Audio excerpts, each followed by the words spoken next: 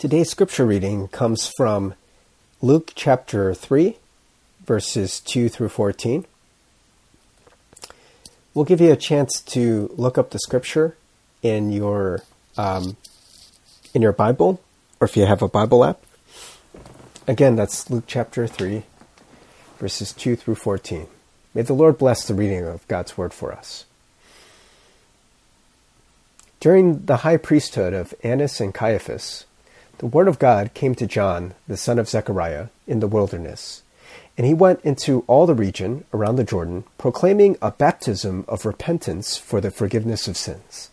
As it is written in the book of the words of Isaiah the prophet, the voice of one crying in the wilderness, prepare the way of the Lord, make his path straight. Every valley shall be filled, and every mountain and hill shall be made low. And the crooked shall become straight, and the rough places shall become level ways, and all flesh shall see the salvation of God. He said therefore to the crowds that came out to be baptized by him, You brood of vipers, who warned you to flee from the wrath to come? Bear fruits in keeping with repentance, and do not begin to say to yourselves, We have Abraham as your father. For I tell you, God is able from these stones to raise up children for Abraham. Even now the axe is laid to the root of the trees. Every tree, therefore, that does not bear good fruit is cut down and thrown into the fire. And the crowds asked him, What then shall we do? And he answered them, Whoever has 2 tunics is to share with him who has none, and whoever has food is to do likewise. Tax collectors also came to be baptized and said to him, Teacher, what shall we do? And he said to them, Collect no more than you are authorized to do. Soldiers also asked him, And we, what shall we do? And he said to them, Do not extort money from anyone by threats or by false accusation, and be content with your wages. This is the word of God for the people of God. Thanks be to God. Amen. We are taking a little bit of a detour from our normal sermon series, because this is the season of Advent. And what Advent is about Jesus coming to us, right? And John the Baptist's ministry was about making a way for Jesus to come, preparing the way. And so we are told that his ministry echoes the words of Isaiah the prophet, the voice of one crying in the wilderness, prepare the way of the Lord, make his paths straight. For me, running is one of the main ways that I like to work out. I should say running/walking, sometimes more walking than running, if I'm being honest. But I like to run/walk on a treadmill.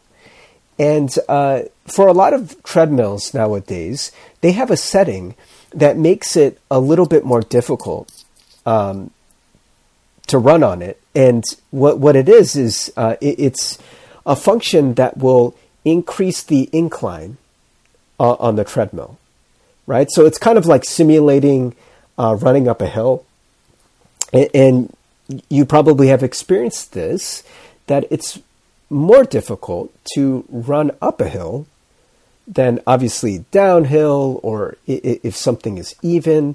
Downhill actually has its own challenges because you have to kind of like slow yourself down a little bit, depending on how steep it is.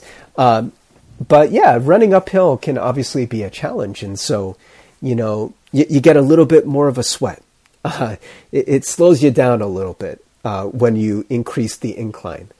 Another thing that can make running more difficult is running on an uneven surface. Have you ever tried to run on rocks? It's difficult. Obviously, you have to watch where you plant your feet because you could twist your ankle. And it really does slow you down quite a bit. Another thing that makes it definitely slower to get from point A to point B is if you are not running in a straight path, but you got to go around corners, right? You got to make turns. Anytime when it's not just straight, completely straight, it's going to slow you down. And, like we said, the season of Advent is about making a path for Jesus to come to us. And, when it says that this was John the Baptist's ministry to make his path straight, I think in many ways, this is what we desire in our lives too. Don't we want for Jesus to come to us? Right? We want more Jesus in our lives. I want more Jesus in my life. Maybe during this whole pandemic, it's been tough. It's been lonely. And maybe there are times where we feel like God is not there. We're not feeling it. We're not feeling the closeness with God.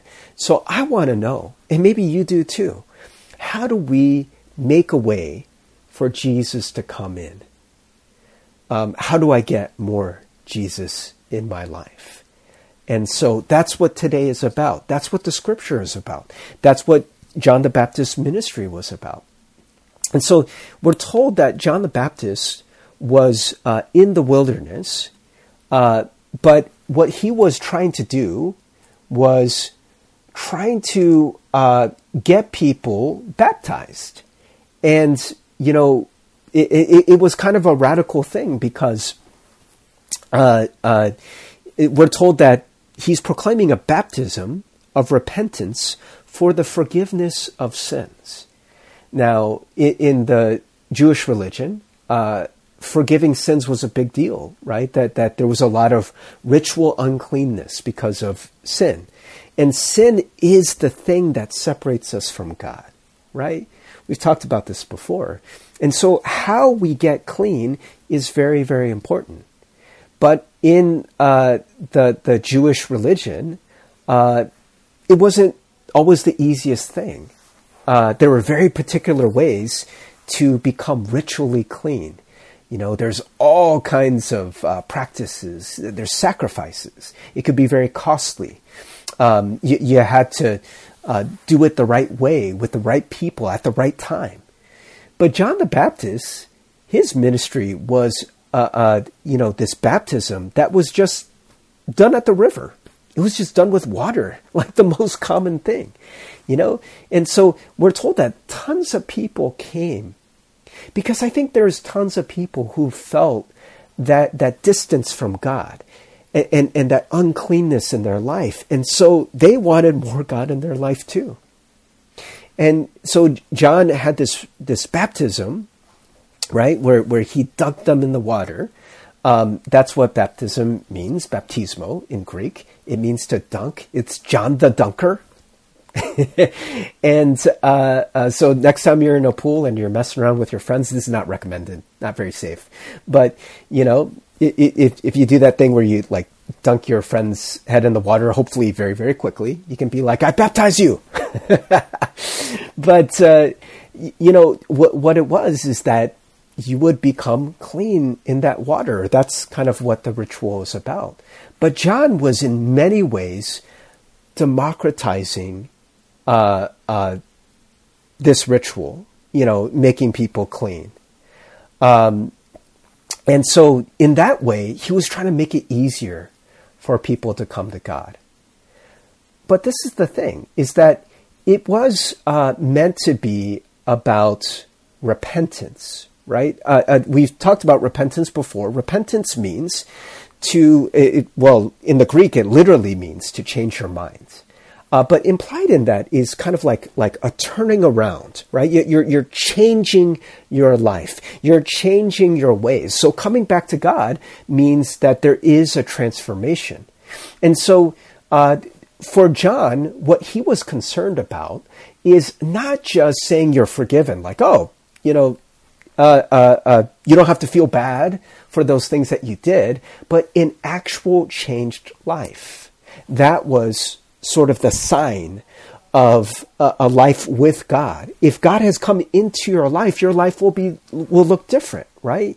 You won't sin in the way that you did before. And so he tells these people to produce fruit in keeping with repentance. So what that means is that, if you change your life, right? If you say you're sorry for something you did, maybe that there was somebody that you wronged and you're like, okay, I'm so sorry. And then you become friends again. You can't go on wronging that person, right? If you have that new kind of status, if that person has come into your life as a friend, you must treat them now as a friend, right? Doesn't that make sense? And so in this sense, you must bear fruit in keeping with repentance. So if you have a changed life, then these people who used to steal or used to be dishonest or used to, we hear about soldiers who would be abusive to the people that were under their charge. You can't do that anymore. You can't threaten people. You can't extort money anymore, right? And so being able to actually do these things would be a sign of your repentance, of a changed life. Now, maybe at this point, you're kind of thinking to yourself, but Pastor Steve, it's not that simple, right? I mean, it's just kind of dunking yourself in water and then just being like, okay, go change your life. Go be different. It's not always that simple to just change your ways by sheer willpower. I call this the just do it school of repentance. The Nike slogan, just do it, which was meant to motivate people to exercise or play sports. Stop making excuses, just do it, and it sounds great, but for a lot of us, it doesn't work that way.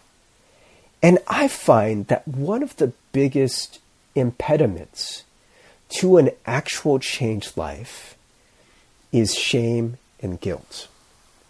I know a lot of people that it's really hard for them to get over, a mistake that they've made, or they just feel bad for not being able to be the kinds of people that they want to be. We mentioned this last week. I think it's one of the main impediments to reading the Bible is people feel so guilty. Pastor Steve, I know I should be reading scripture. And you can almost, hear it in their voice and you can see it in their affect. You kind of cast your eyes down, like, oh man, I'm a bad Christian, or, why can't I pray the way that I think I should? And we spend so much energy and time even feeling guilty.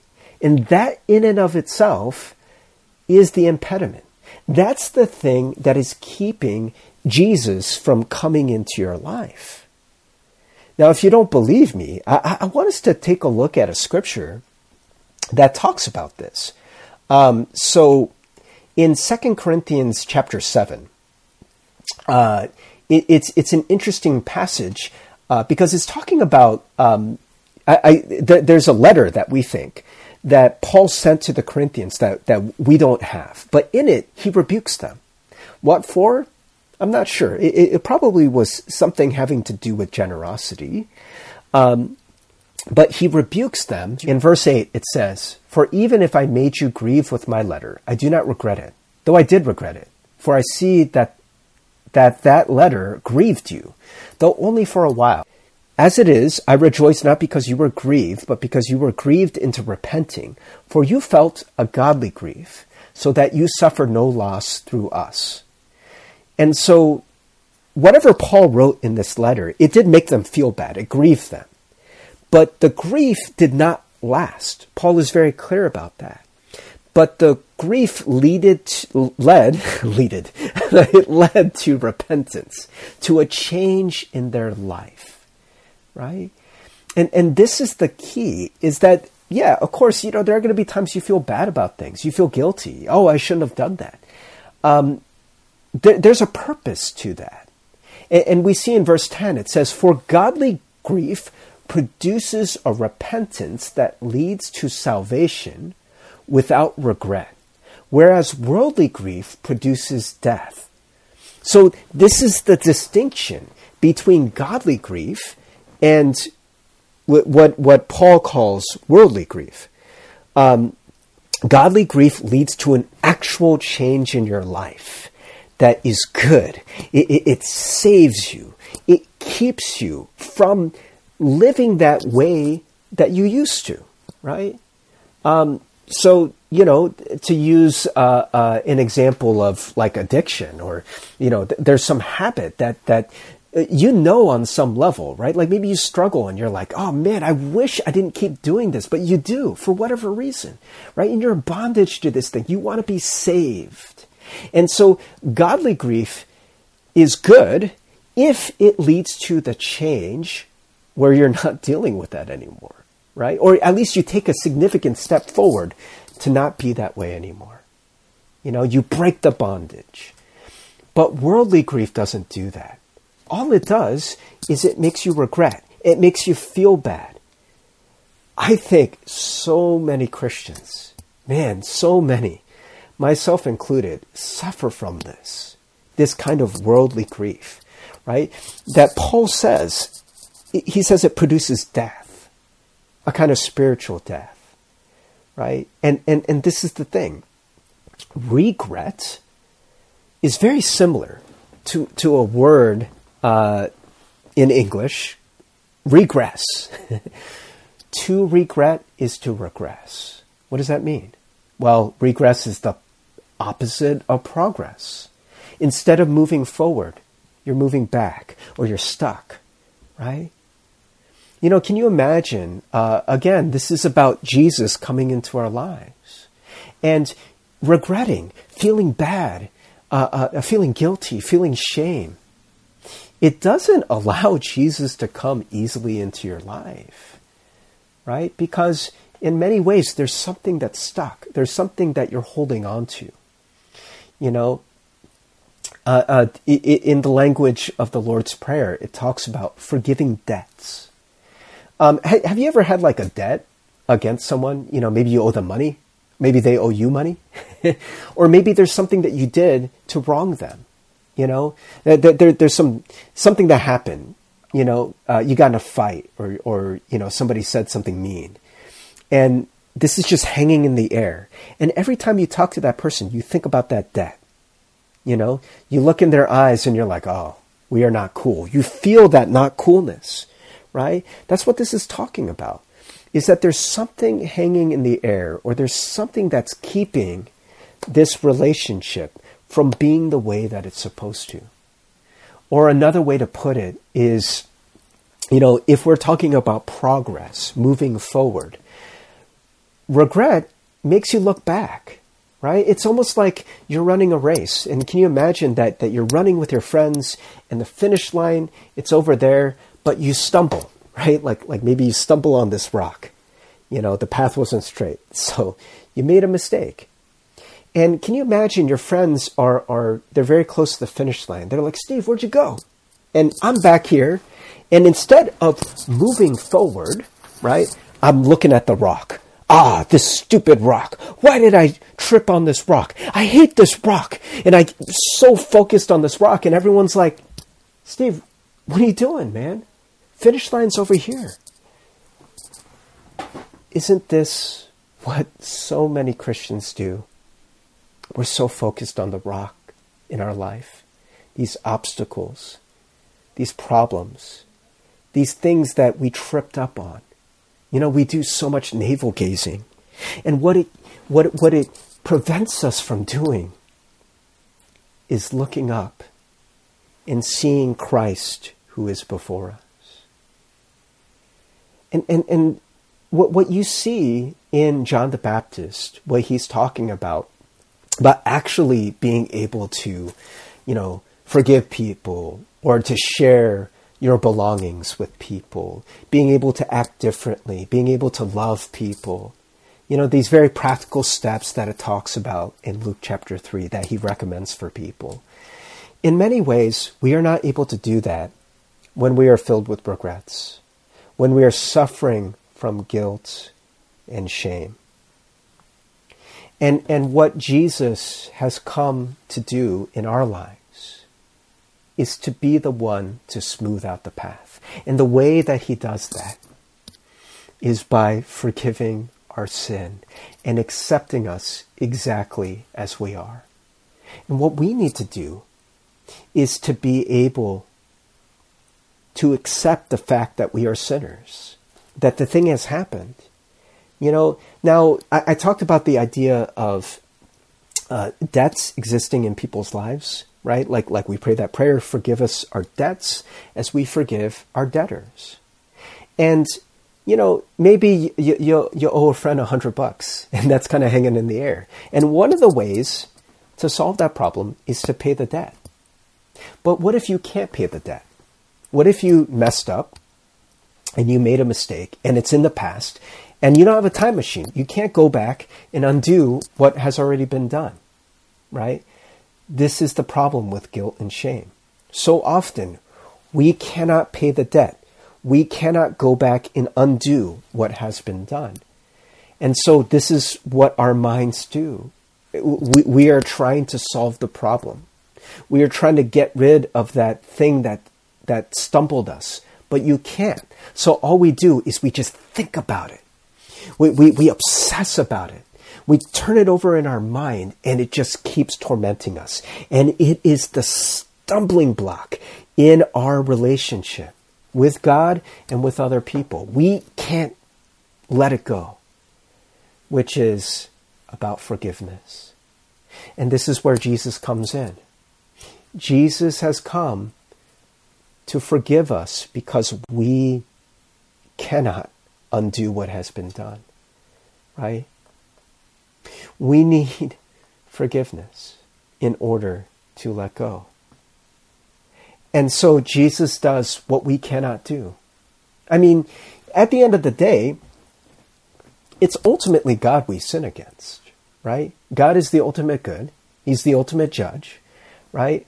And in some ways, in order for your relationship to be smoothed out with someone, if you wrong them, it's going to take an act of forgiveness on their part, right? Or your part, or both parts, in order to make that relationship whole. And when it comes to God, we know through Jesus that we are already forgiven. But what we need to do is we need to accept that forgiveness again and again and again, and understand that it's not our ability to change what has been done, right? You can't always make it right. But what we can do is accept that forgiveness and move forward. Have you ever had, something happen between you and another person? And it's kind of getting in the way, You want to do the things you used to do with that person. You want to hang out with them. You want to joke with them. You want to, do fun things together. But as long as this thing is hanging there, you can't quite do it. But one of the signs that, your relationship is at least partially restored is the ability to go back to the way things were in terms of, doing those fun things, right?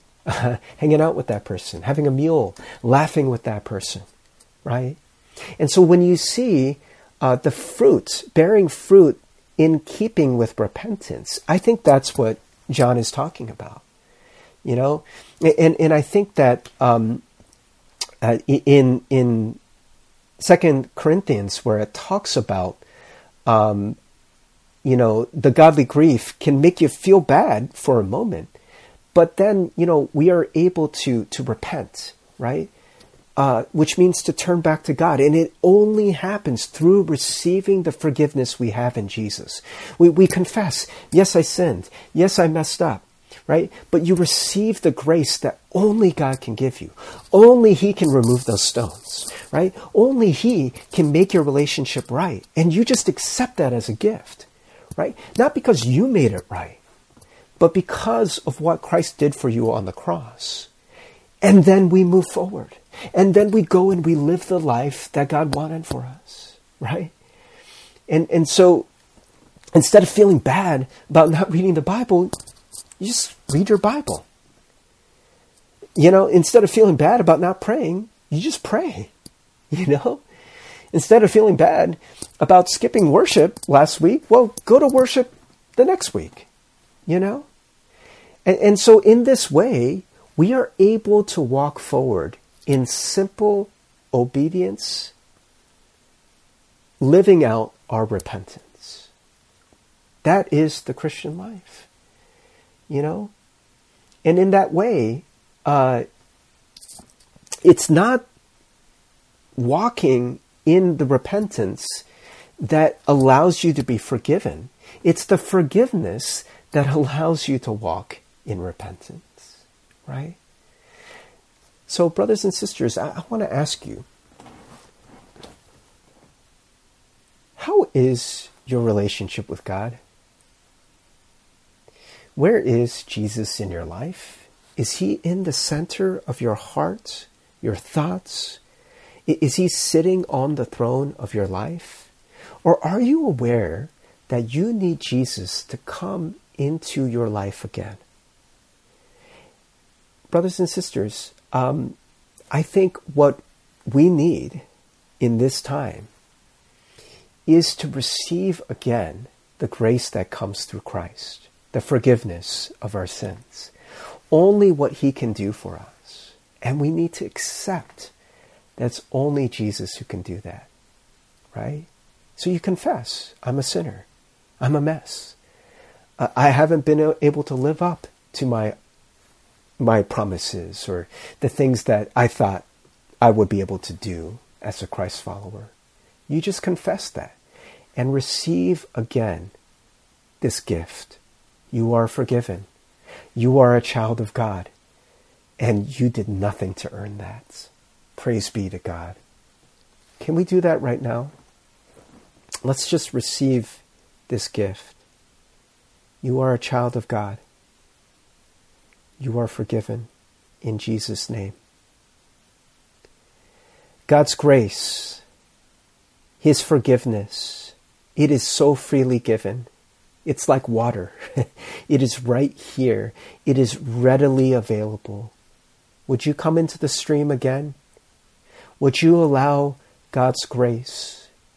Would you allow the cross and resurrection to dunk you into those waters again, that you may come out reminded of the truth that you are a child of God, that status can only be received as a gift.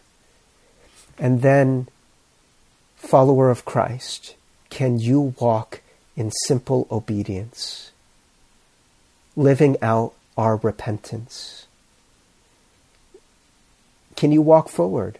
And maybe that means today you pray. Today you open up that Bible.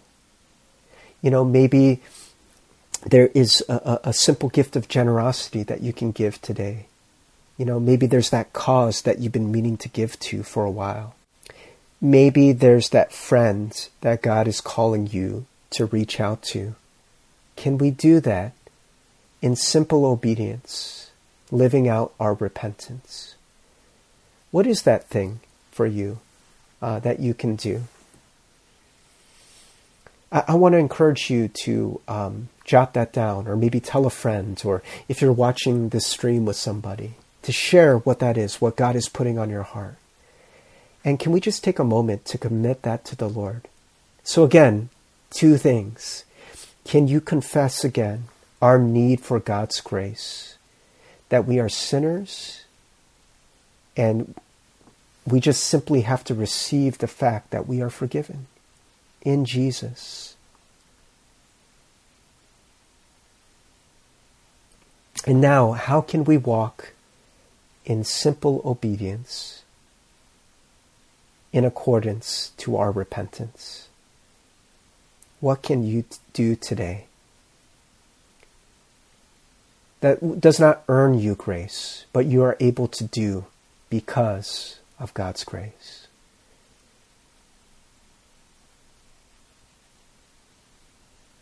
Thank you, Jesus. Amen.